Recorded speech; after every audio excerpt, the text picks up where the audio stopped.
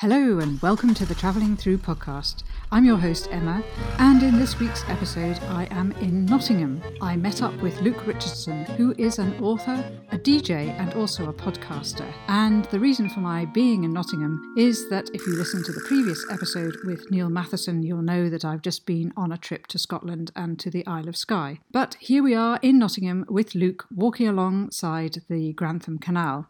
And during our walk and talk, Luke tells me why his readers are so important to him and talks to me about the way he writes his books, the structure, and where he gets his inspiration from. If you know from his podcast, the Travel Now podcast, he has travelled widely, and this has definitely inspired many of his books. This episode is very timely because he has just launched his latest book in a series of 3 books entitled The Ark Files. So do check out the show notes for further information about that. So these are Luke's thoughts on Nottingham, the world, and life. Hello, this is the Travelling Through podcast, and today I am in Nottingham. And that is the front door that I've just closed of Luke Richardson. Hello, Luke. Hello. Good morning. Welcome to Nottingham. Thank you very much. This is my first visit to Nottingham, in fact. Is it? Yeah, I've never been here before. You must have passed us on the motorway many times. I think I probably have done. Before I knew you, though. So yes, there was no course. reason. Well, there was many reasons to stop, but I just never did. I was always heading for Edinburgh. Right. Yes, of course. But Luke, we met after the shop closed, bookshop closed. Unfortunately, only by a couple of months though. I think so, yes. But you did know Stephen Marriott at that time. That's right, yeah. But we have since got to know each other. And you're living in Nottingham, with Martha, who's from Zimbabwe. That's right, my wife Martha, yeah, who cooked us dinner yesterday. She did. She cooked us an absolute storm of food that I'd never had before, and we ate it all with our fingers. So yeah, we had sadza and chicken wings and a spicy tomato sauce with fried cabbage and all sorts. It was lovely, wasn't it? And carrots and stuff. Yeah, it was gorgeous. With a beautiful bottle of wine that Steve chose for us, didn't he, from Spain? So it was a real clash of cultures at dinner last night. Definitely. But you're not originally from Nottingham, are you? No, so I grew up near Brighton, between Brighton and Hastings on the south coast of England. Mm-hmm. I've been here since 2004 though, so it's been longer here now than I was ever down south. Down south. So you're very comfortable now being an East Midlands man. A Midlander. Yeah, we're lucky here, I think, in this part of the country because we've got some good cities, some great cities. Nottingham being one of them. You know, Leicester, Birmingham, Derby, all these places. Lots to do in those places, but also wonderful countryside. The Peak District is right on our doorstep, yes. And we're not far away from Yorkshire and all the beautiful places in. There as well, so there's a lot to do, and also London is an hour and 40 minutes on the train from here, so it's very, very you're convenient. A real pivotal point in the UK to go in many directions. That's right. I've found a lot of good things here. You know, even in London, it can take you an hour and a half to get from one side to the other. It does, exactly. And you came to Nottingham as a student. That's right. Yeah. And having studied journalism, you didn't become a journalist? No, I didn't. I thought about it, but at that time I was DJing in the nightclubs around Nottingham. So I did that whilst I was a student. I got into that whilst I was a student. Yes. And then when I left university, that just sort of picked up even more, and I started DJing all over the country, and then the appeal of working long hours in a newsroom sort of lost its shine a bit when I was making good money doing that thing that I enjoyed there. So yeah. But from that you did eventually hit the 9 to 5. I did. Then I became an English teacher which was a bit of a step change. I bet. In when was it? 2013. Okay. So 9 years after coming to Nottingham, I trained to be an English teacher, which was great fun. I really enjoyed it. I did that for 7 years. Yes. And then had enough of that as well, and and then left that in 2020 to sort of write full time. I still do a bit of DJing. I still do some other bits and bobs, but generally under my own steam. Yes. You know, I enjoy the sort of hustle and bustle of working under your own power. You know. And what's nice is that you've got fingers in very different kinds of pies, as it were, and interests, which probably feed off one another with your writing, does it? That's right. Yeah, I think there are definitely sort of crossovers from different things, and I think variety for me is important, and that's doing one thing for 40, 50, whatever, however many hours a week for me would just not inspire me. Yeah. I also think as a creative person there is a limit to how many hours you can be creative. I don't think that's a limit in a bad way, in like a negative sense that you could push through or break through, but it's a limit in terms of how much sort of creative energy a person has, you know. Yes, yeah, I agree with that. With the greatest will in the world, I couldn't write for 8 hours a day, nor would I want to. I wouldn't enjoy it anymore. So the idea that I can do writing in the morning, then switch it and do something completely different in the afternoon is wonderful. That's a really full life that I enjoy. And to tell the podcast, so you're actually an author of how many books now?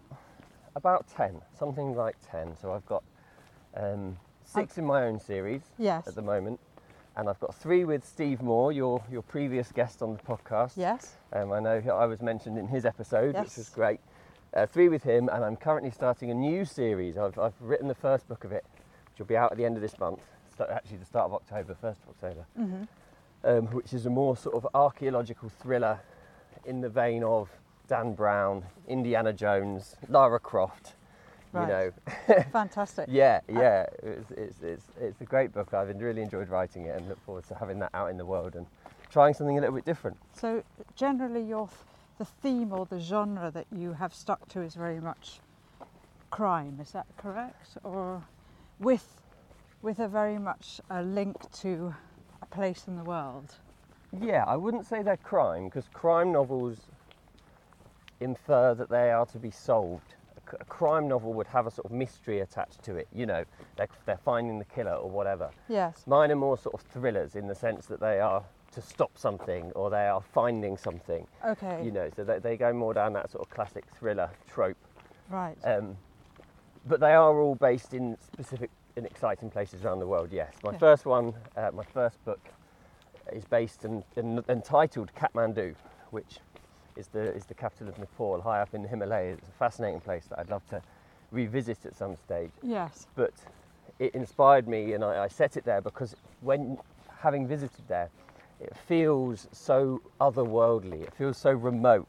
You know, it's almost as if the ravages of the Western world have arrived, but not quite bedded in yet. Okay, you know, that's interesting. It's a place I haven't been to as yet, but I would love to visit. It's very, very different. It's very strange, but it's beautiful, and it's chaotic, and it's boisterous, and it's exactly the sort of place that if someone was to go missing there, you know, there's so many places you could go. Would you go up to the Himalayan villages that no European person has ever been to, you know, or would you have gone mountain climbing and fallen down some ravine in a glacier or whatever, you know? There's so many options that somewhere could have gone, and that sort of got me thinking, and that I found quite inspiring. So every book is set in a place that you've visited in the world? Yes. However, this new one does have some scenes in Lebanon, which I haven't visited. Okay. But I felt as though I visited Turkey and I visited some other countries around that sort of region, so I sort of felt as if using some research I was able to pull that together, you know. But I haven't specifically visited there, but because of the legend that it's based on, it needed to be set there. Okay. But generally speaking, I do try to have visited the places so that I can put in that feeling, that sort of you know, those sorts of details that really bring a story to life. Right. Both for my own interest as well. There's something. It's like revisiting writing a place, you know, because you're going back there in your own imagination. Yes. You know, yes. And walking then down that inventing street a story again. around it. That's right, walking down that street again and seeing those, and seeing those, I don't know, those crowds of people or whatever. Ooh, yeah, the swan. There's a swan. So just so the podcasters know, we're actually walking beside the Grantham Canal. And it's covered in green moss. But do the barges come down? No, this canal isn't navigable, they call it. So it was closed at some point, and so it's more now just for wildlife and A walking that sort route of thing. and Walking a route. cycling route?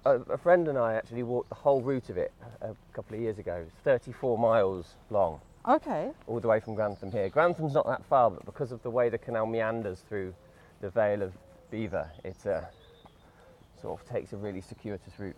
Okay. But we did it. It was great. It was a great day out. Very tiring for the last 10 miles, I have to tell Yes. you. So does it comes right into the centre of Nottingham and beyond, or is it No, a it link stops at the between Trent. Nottingham and... It stops at the River Trent, right by the Forest Football Stadium, in fact. Oh, does the it? mouth of it is there. Okay. Although you wouldn't see it, it's very inconspicuous the way it arrives because it's not used, it's sort of overgrown. And what was it used for, this canal? It would have been used to bring goods and things from Nottingham out to Grantham. Right, and Nottingham being at that time an industrial That's right, yeah. city A big for- industrial maker was of it lace? and all sorts of things have been made here. The Raleigh Bike Factory was here. Oh, was it? Up in what's the area called? So the sort of Sherwood area. Yeah, lots of Boots is still based here out in Lenton. Boots. Boots, the pharmacy. Okay. Yeah. Is that where it started from? That's right. Yeah, Oh, I yeah, didn't yeah. know And the factories and the head office is still here. Yes. Yeah. Okay. So yes, we've seen lots of little birds and Yeah, everything as this we're coming along. fella. You can hear them, I hope, on the recording as Yes, well. hopefully it'll come across. So your most recent book is entitled, The Ark Files is the Yeah. one that's coming out in October. okay, and this is based where? So this is the one that part of it takes place in Lebanon. The other part of it is in England. So the Okay. character is English. Eden Black is my heroine of the story, Yes. and she is a bit of a sort of dropout archaeologist. She's not involved in the world of archaeology per se, but she has an interest in recovering lost artifacts, and she gets pulled into this case because of her father's disappearance or her father's death. Right. Appears to be a death. I won't say any more about that, but yeah, she gets pulled into this case to Okay. find out what happened to him. Okay. Yeah. So the writing. Where did the idea to start writing or the passion begin? On this book specifically, Oh or no, generally? just generally. I always say, and I think this is the moment I talk about as being the moment that I started writing, and it is completely travel connected. It was that moment that I arrived in India for the first time, and we'd flown overnight from Dubai, Yes. and we arrived at Mumbai airport at first light. And as the plane was coming into land, I remember looking out of the window and seeing all the slum villages which are built up around the airport there, Yes. and yes. the sort of corrugated iron and the tarpaulins stretched across the houses. And at that time I wasn't sort of aware what they were because I'd never seen them before. And we got off at the airport, tired, jet lagged, blah blah blah, and the rest.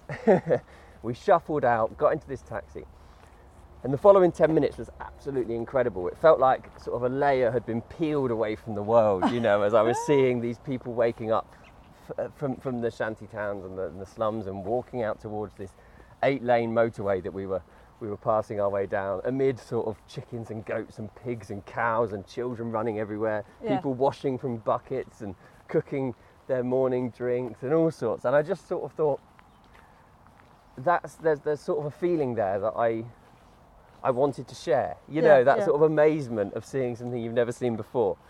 And that is what I want my books to be. I want them to give that feeling of amazement, of excitement, of intrigue, of realization that actually there's more than just the place that you know. Yes. You know. Yeah. So were you very almost spontaneously writing as you were seeing all this? Like, No, all I mean, that I didn't night, write did you? that I didn't write for several years after that moment, after that day. But you held all those I thoughts think- and the descriptions from Yeah, your... when I thought about it photographs. afterwards, when I had written afterwards, I wondered because when you sit down to write, as you know, there's not often a structure or a strategy. It's sort of a compulsion to do it. Yes. Well, certainly that's how I felt. And having thought about it afterwards, the things I was writing were all about travel and discovery. We'll go to the left. Travel Okay. and discovery and that sort of thing. So I sort of tracked it back, and that was the point at which, yeah, it was we're just crossing the road now. Yeah. That was a point at which I sort of felt that for the first time, you know, and that's inspired me like a adrenaline junkie sort of seeks the next you know, the next adventure, thing. the next thing. That yes. sort of inspired me to want to go on to the next thing and find another place that's just as challenging and just as interesting. Are we actually okay, what road is this? Looks like a motorway. Yeah, the A52. Right. So we have to hoof it across here quickly. Right, okay, let's do it. This It's not quite a motorway. Could be my last podcast. Yeah. But I don't move. But this is why one of the reasons why the canal's closed, because they built all these roads across it. I see, of course. So this is like a secret canal. All they need to do is put an underpass here or something. Yeah, that would be good, wouldn't it? Yeah, there is a crossing, but it's about 200 metres up, so I invariably just leg it across the road. Okay. Bearing in mind Does your take legs a are little longer while. than mine. Yeah, okay. There'll be a gap. I can see one coming now. A lull in the traffic.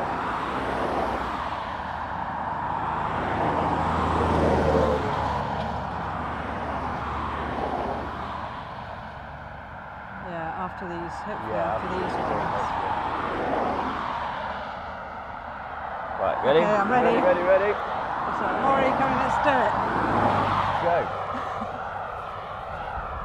We're across. Perfect. Will good. they make it? Yes, Yes, they they made it. have done.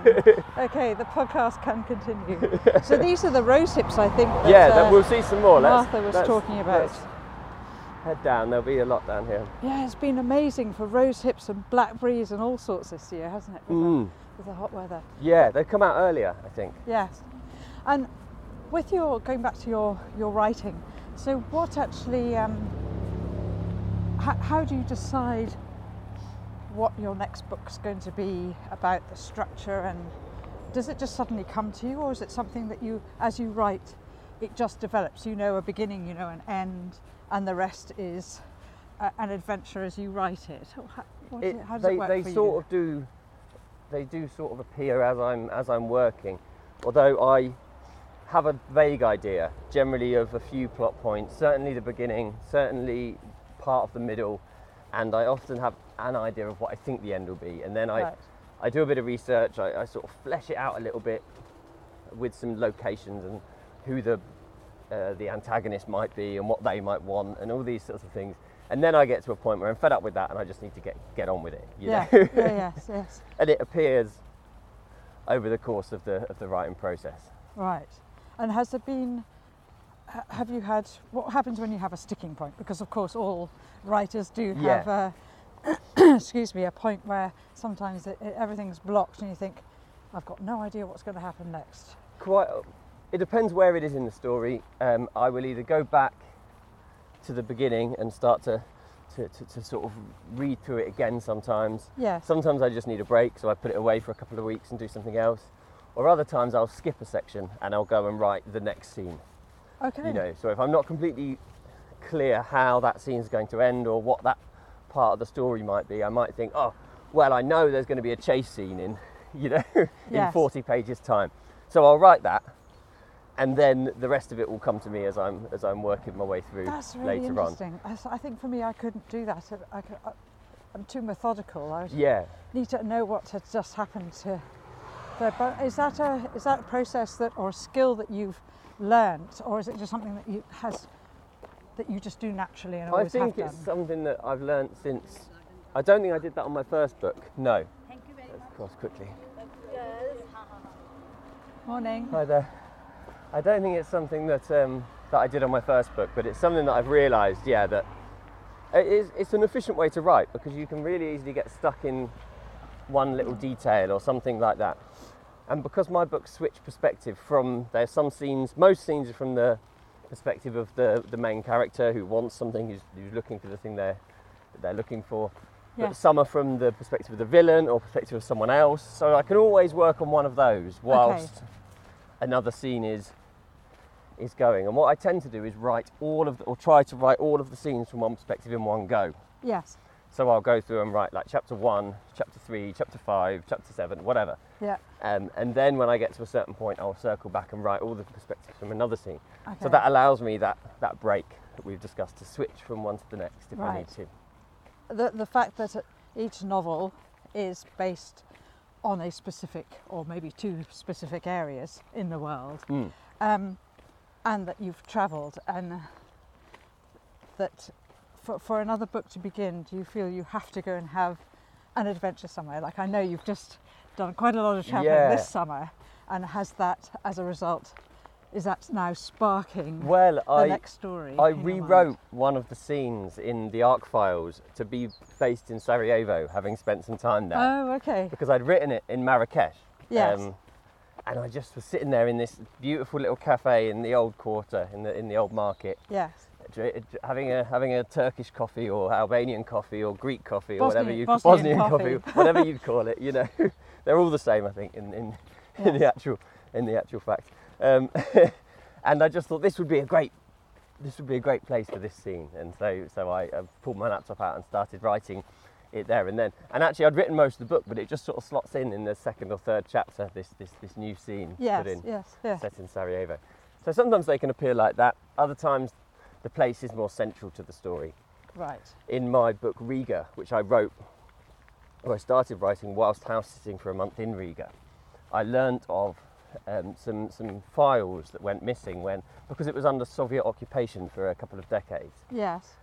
When the Soviets were finally, the Soviet Union broke down and the Latvian government could come back to the rightful place in their own country, they noticed that all of their records about people had gone missing. So all criminal records, any financial records, any dealings they'd have had all gone. Right.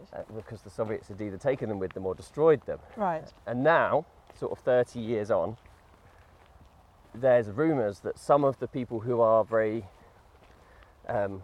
important in Latvian society would have interest in those records not coming to light. Okay. And I don't know who that might be. I just read this article that suggested it. Yes. Maybe in my book I make it the fictional chief of police, who wants to keep these records under wraps because of what he did as part of the KGB 30 years ago. Yes. And just that idea, that sort of spun into a story, and that sort of spun into the realism of why someone would want that. That was his motivation, because he would want those to stay under wraps for obvious reasons. And why would someone else want them to come out? Well, for the revenge of the death of their father, it turns out.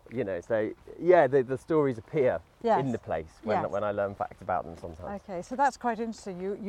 You meld fact with fiction. Yes, as a result. yeah, a little bit of fact. One part fact, to 9 elaborate parts fiction. Yes. So Yeah. do you think you have a very vivid imagination? Oh, massively, yeah. And you have to, really, if you're going to be writing as prolifically as you do. And do you see this genre in which you write, thriller, as being the only genre you'll write in? Because I mean, I know that you, for the podcast listeners too, Luke has a podcast as well, travel podcast. The Travel Now podcast. Travel Now podcast. And I wonder whether the travel world interests you in a different way that you would actually write, I don't know, non-fiction stories or... I might do. I wouldn't never say I would never write them. I haven't as of yet. Certainly non-fiction, I don't know that I would. I'm not sure. I don't know yet. Yes. Perhaps. Right. I've always liked the idea of writing mysteries. That's another one I've always loved, Yes. But so maybe one day I know there's a mystery element to my books already. Yes. Maybe one day I'll do that in the more sort of classic mystery sense. A bit like an Agatha Christie, the male version or something. That's right. Yeah, that's right. The Poirot. Yeah, that's it. Something like that. Quite cozy stories. I really enjoy those. I've enjoyed listening to those for several years and reading those for several years. I mean, and for you, is it as much about the interaction with the reader and ensuring that you're delivering something for your readers that's as important as writing the book for yourself? Which comes first for you? No, it needs to be right for the readers, certainly. And also I don't really engage with the book after it's written.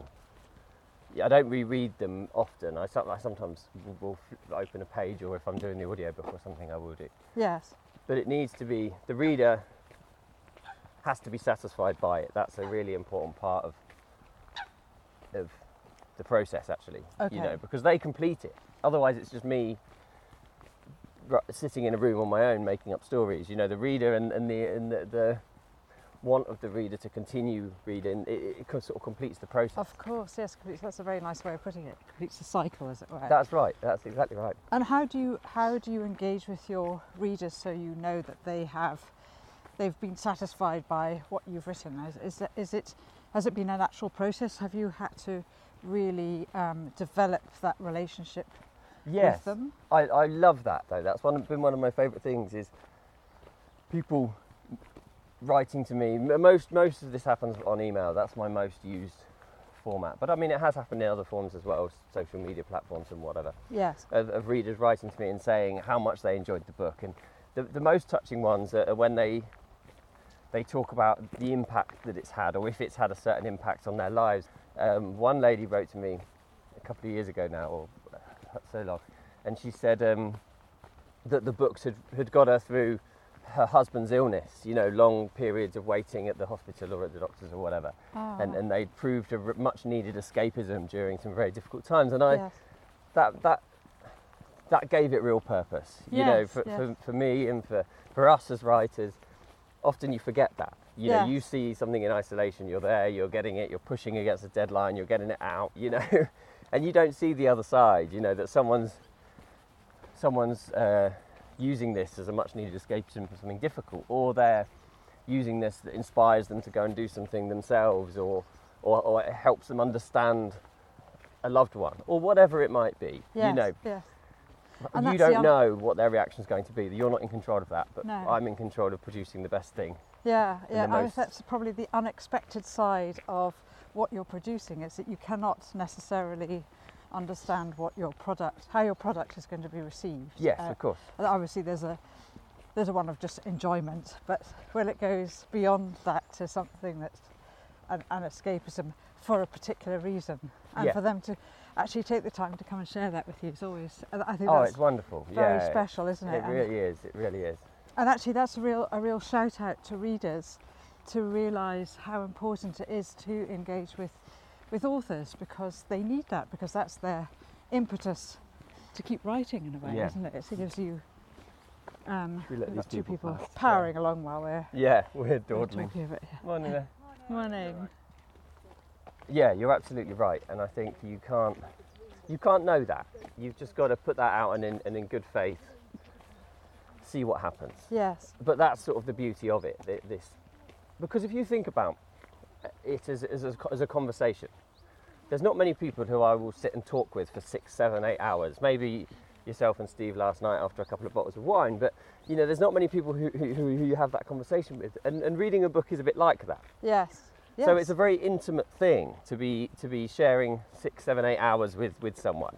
Yes. That's a lovely way to put it, because you forget that is they're giving up their time. Yeah. Well, not giving up their time, but they're investing their Investing time in their your time. story, in something that you created, and that's a real privilege, and it's an honour that I don't take lightly at all. So to go back to your question, it's important to me that the stories are as complete and they're as good as I can make them at that time. And of course, as I write more and more, the craft becomes better for me. But I think people will still like those earlier books because they're rawer than the new ones. They're more,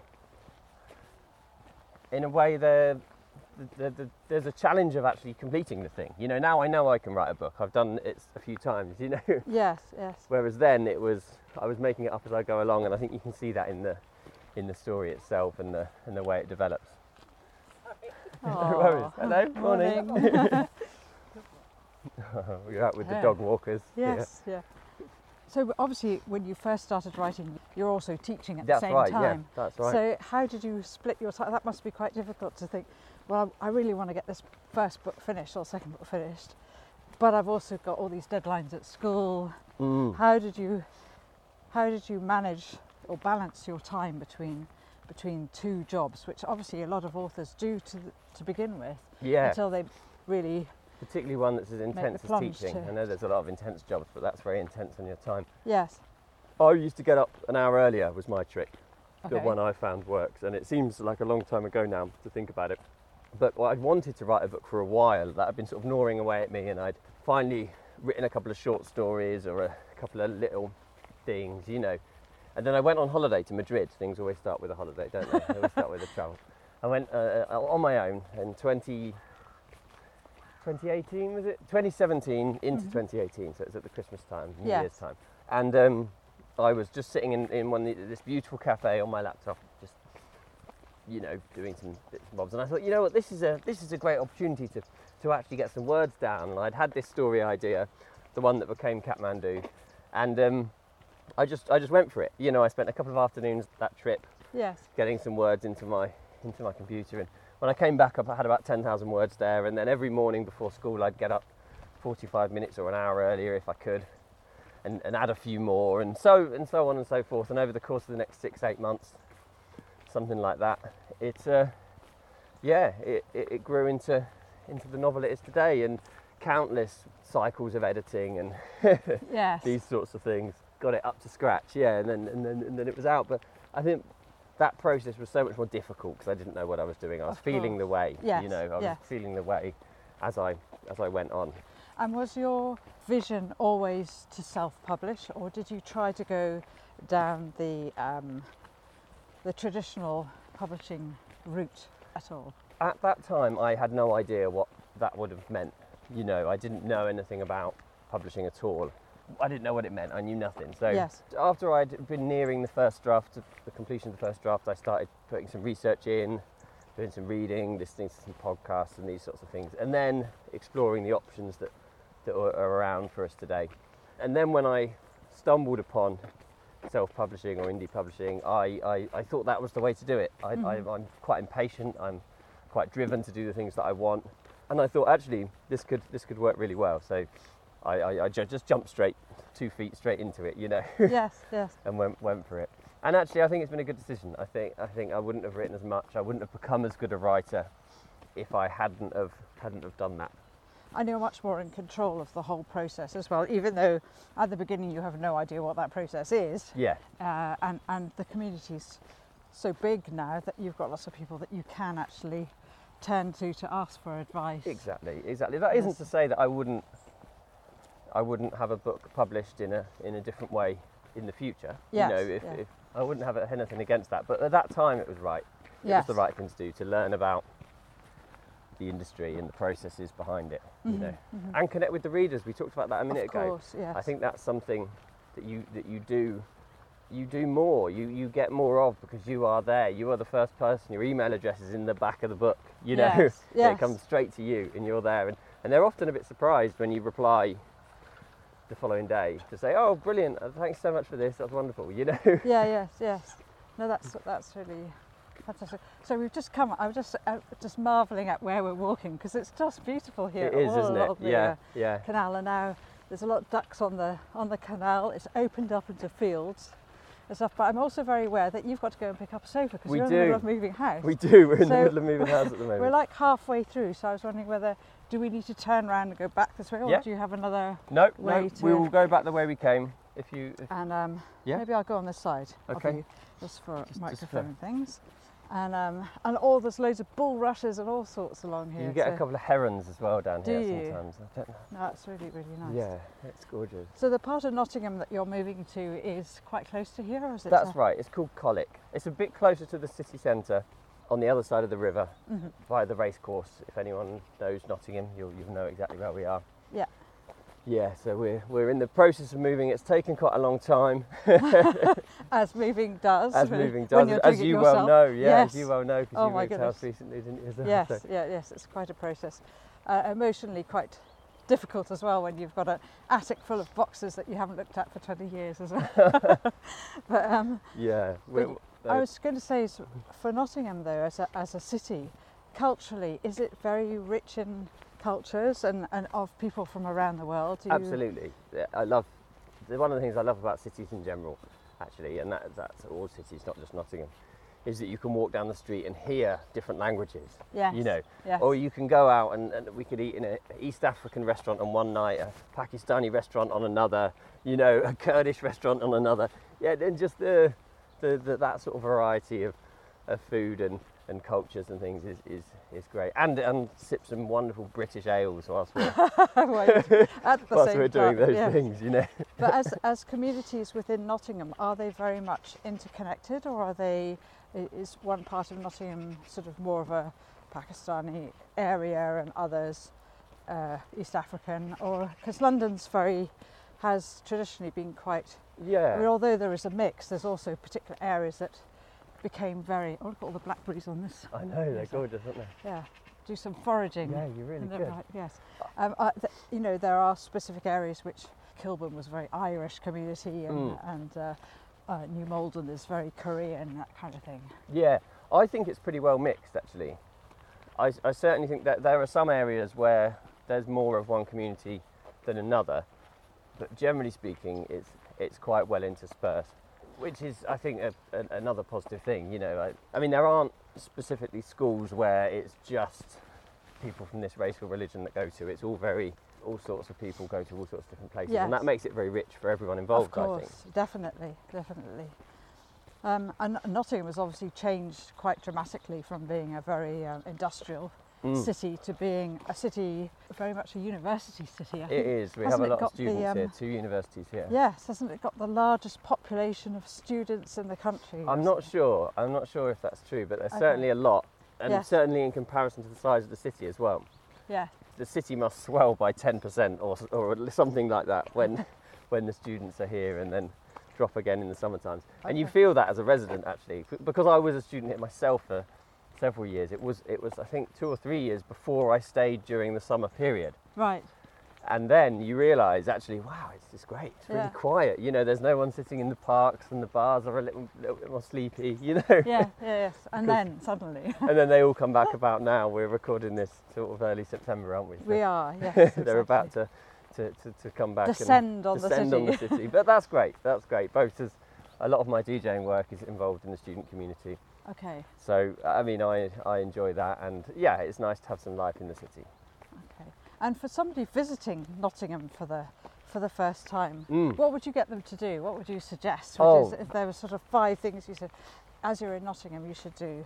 I'll tell you one, and I told you this. I told Steve Moore this when he was visiting here. I was away actually a couple of years ago, but he visited here. And he enjoyed this place so much that it found its way as a setting of one of his books. Oh, really? Yeah. Okay. Now, there's a pub called The Trip to Jerusalem, which claims to be the oldest pub in the world from 1100 AD. Oh, really? 1100, you know, nearly 1,000 years old. Yes. And it's carved into the rocks beneath Nottingham Castle. So Nottingham's it's built on limestone. Yes. Or sandstone. I think it might be sandstone actually. Oh, look at these, they're sloes. Oh, yes. Sloe gin. Yeah. Fantastic. It's built on this rock, which has a lot of caves and tunnels beneath it. And one of these caves is turned into this pub, and this pub has been used for brewing for thousands of years. And it's called the Trip to Jerusalem because the Crusaders would stop there on their way. This was the thoroughfare for them to travel down towards Jerusalem and wherever they were going. And anyway, you go into this pub, and it's fantastic. You know, as you can imagine, built in a cave. Yes.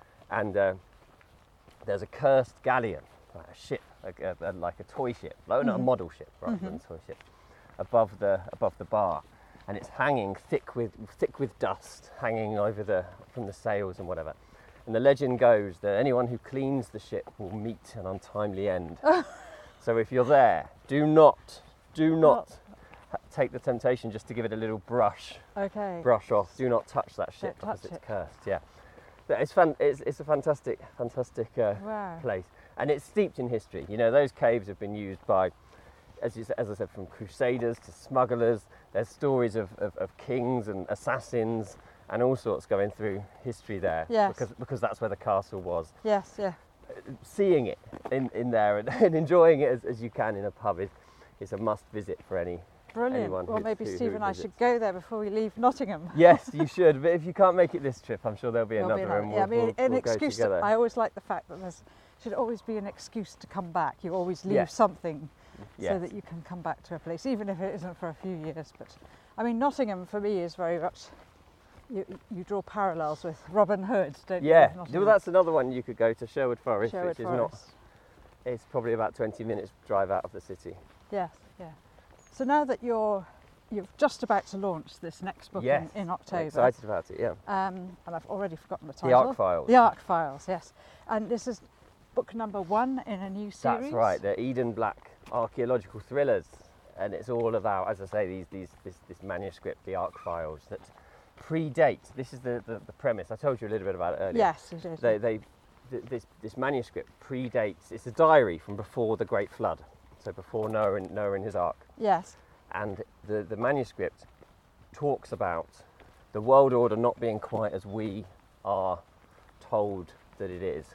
Okay. However, everyone who knows where this manuscript is dies in suspicious circumstances. Eden's father is one of them. Right. The only person left alive who knows where the manuscript is Eden herself, because she was present on the dig at which her father discovered this manuscript when she was a child. Aha. Okay. So the dark forces, in order to keep their presence a secret, are coming after Eden. She doesn't know why initially. Right. Right. And then someone tells her that it's to do with this archaeological dig she attended when she was a child. And she Yes. has to go back in her memory and her records to try and find out where this was, because if she doesn't, she will meet the same end As all the ones as before her. all the people before. Yeah. Yes. And then when she finds the files, that's the thing. Does she expose them and throw this world order into chaos, or does she keep them quiet and go along with things as they are? She has to make that decision Okay. towards the end Or of the does book. the power affect her of suddenly? How do you mean, does the power Well, affect you know, her? like suddenly she is aware of them, and does she have a sudden power because she knows she's the owner of it? So Yeah, well, that's not why the owner of it, that's sort why of. the forces, the dark forces, want to keep these files a secret. under wraps. Yes. You know, because that they prove their mere existence would be damaging to them. Right.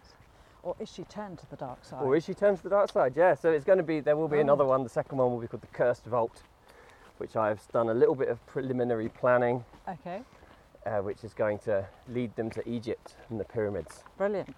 A place you've obviously been to. I haven't, but I will have to visit it as well. I have not been to Egypt. Gosh, as what a of yet. shame, eh? I know. Well, it's a good excuse to get out there. I think Yes, it's not even it's- that far for us. Yeah. So Yeah, it's a great place. yeah. Mind you, I went there quite a long time ago. But No. how do you decide when you start a new series Mm. how many books you're going to write in that series? Or I do don't they- really. I don't You know. don't, okay. This one I'm going to do. I intend to do 3 to start Right. with. Then I might do more, because Eden's such a great character. She's so feisty. She's so interesting. She does really cool stuff. You know, I might do more, and I could see how it could become a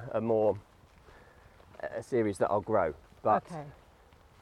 also I might think at that time, oh, 3's enough. I'll move on to something else. You know, Yes. I don't. You could always come back to it. That's right. Yeah. That's right. Yeah. And at the moment, I've got 6 in my other series. I will do another one. I will do a 7th in there. London. It's going to be set in and titled. But I'm working on this new one for a bit. So I enjoy that. It's a joy to be able to flip between one and the other. Yes. Follow what I'm interested in and what readers are saying they're interested in as well. Okay. So what was the cut-off point when you decided, right, I'm jacking in my job as a teacher, and I'm going to go full-time writer, DJ, and everything else that you're. It was right at the start of 2020, and I Mhm. resigned, and then the school closed about a week later because of the Because of the lockdowns and Yes. things. So in a way, it was a blessing, because I didn't. As a teacher, you work through to the summer holidays, so I'd had, 7 or 8 months of sort of lead-up time that I was then working from home, which was great for writing. Yeah, yeah, of course. So I just needed a change. You Okay. know it, I think, I and, think and you do. I'd known it for a couple of years and was ready to go. I really enjoyed the team that I worked with at the school, and I think there's something about working in a place like that when you're up against it that really pulls you as a close-knit team. Certainly in that place, I've heard other teachers talk of their teams not being as close, but it was for us. Yes. And I don't think I would have stuck it out for as long had I have not had that sort of companionship there. And Yes. yeah, but So it still makes the decision hard, but at the same time, it's listening to your inner self and instinct that it's run its course and it's time for you to break free from it. It was time to go, and I'm still friends with a lot of those people and still enjoy meeting up with them every so often. So. And is there a possible series set in a school then? Do you know what I thought about that? But I just don't know how interesting it is to other people. Right. You know? I suppose it depends how you go about it. Intrigue from the teacher there's always staff the perspective. There's always the thought of writing books for younger people as well, which I'd be quite well placed to do because of that background. Yes, because you were teaching what age? English to secondary, so to 11 to 16. Okay, so quite a range of children that are growing up themselves into adulthood as well. But you're teaching them the same skill and they're all at different levels, so I mean, there's only, I think you learn to read the same way depending on whatever age you are, really. Right.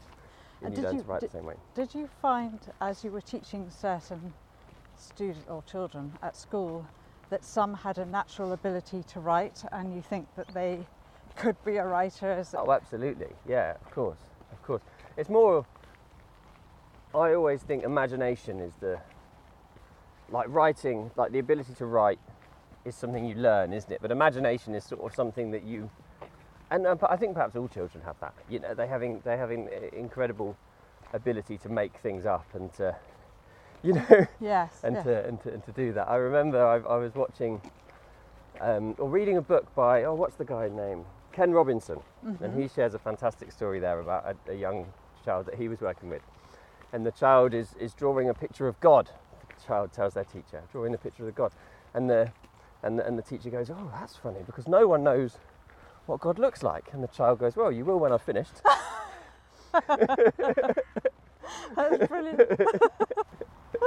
And it's just that idea that they know that they've got that imagination, and it's just the way it is, you know. That's great. It's also it's very direct and very, you know, it can't be anything else but the way I've done it. Yes, exactly. That's just the way it is, you know. And they're not self-conscious at that age, I think, are they?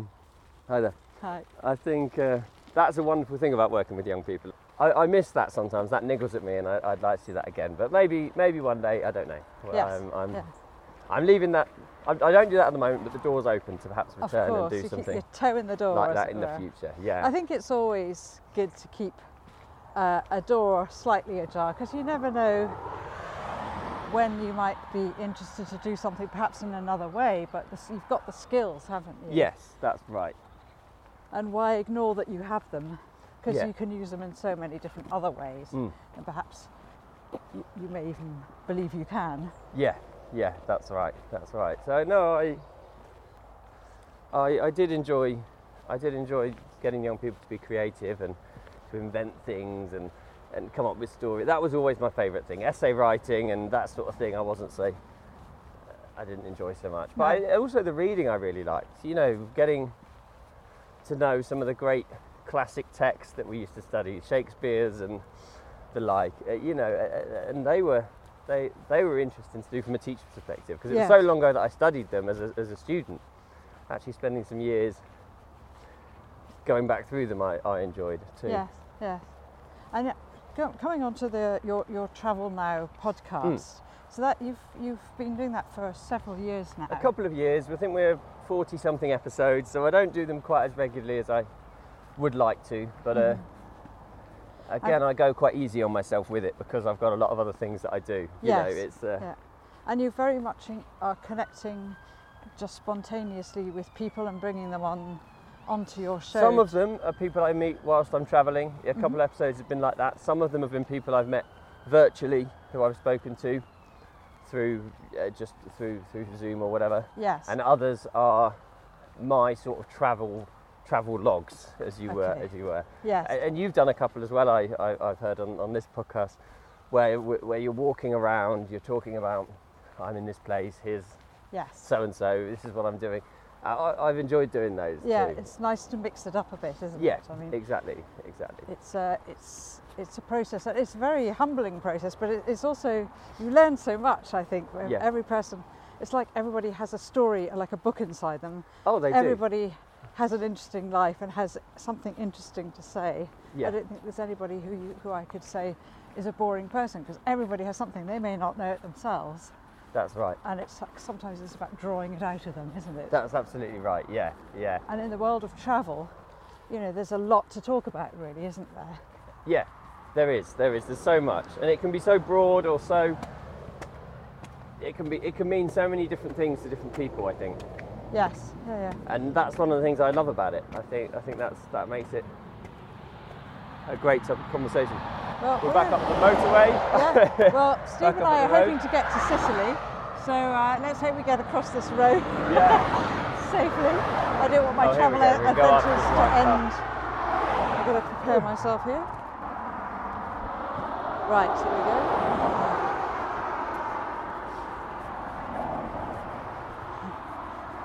Right, All right. to the central reservation. Yeah.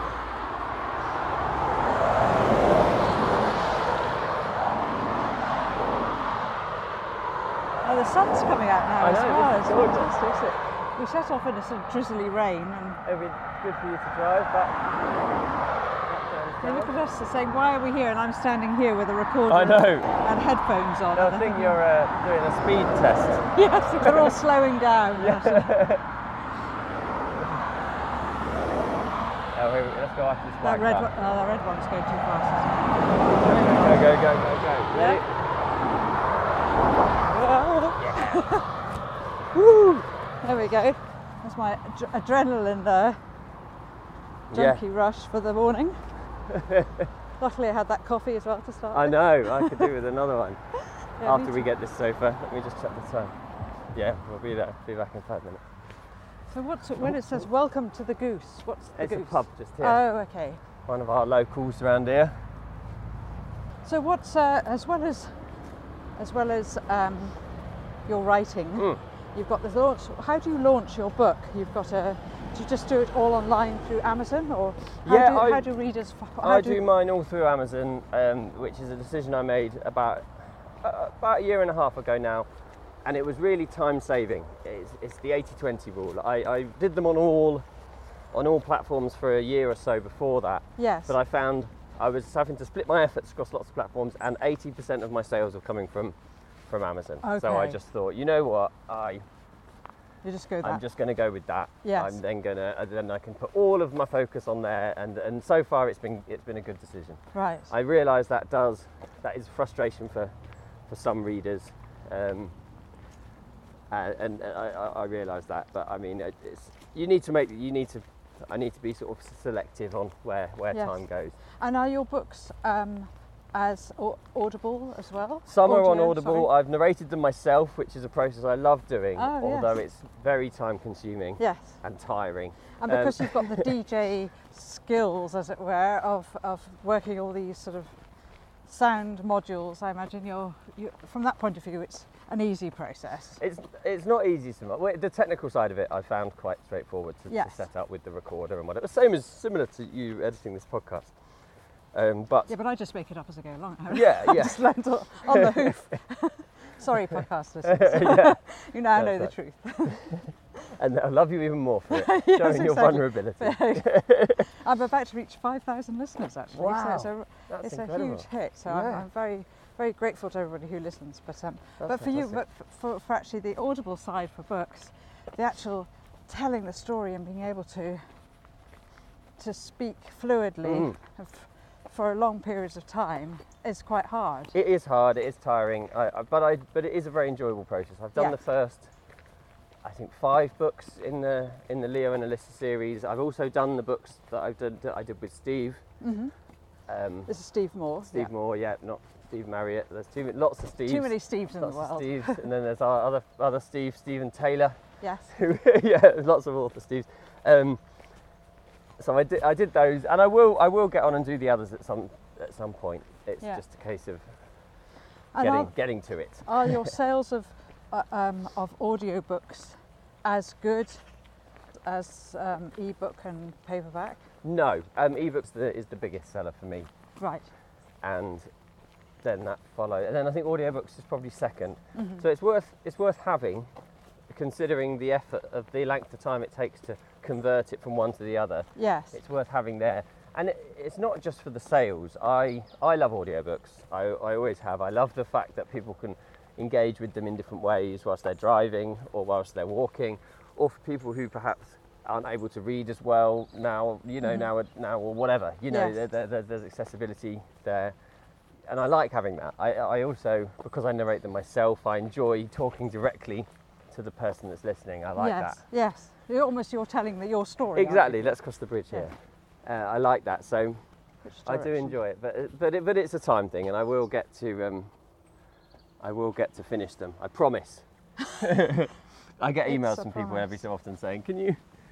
So we're just on a little bridge now overlooking the Yes. canal. It's quite gorgeous here, isn't it? It is, isn't it? It's really overgrown here. You can see why barges can't come through this canal at this point, because this is very overgrown. But it's gone back to nature, hasn't it? It's Yeah, lovely. yeah. There are more hens, and there's swans and all cichlids sorts of, and all sorts down there.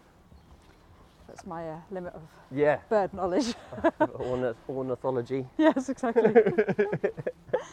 So, in kind of conclusion, podcast listeners listening to this podcast, how do they find you? What's the best medium? Is it Instagram or is it your website? To find all my books, Luke Richardson in Amazon. You'll find me there. Yes. The best one to jump into if you like your travel stories would be Kathmandu. That's the first of the Leo and Alyssa series.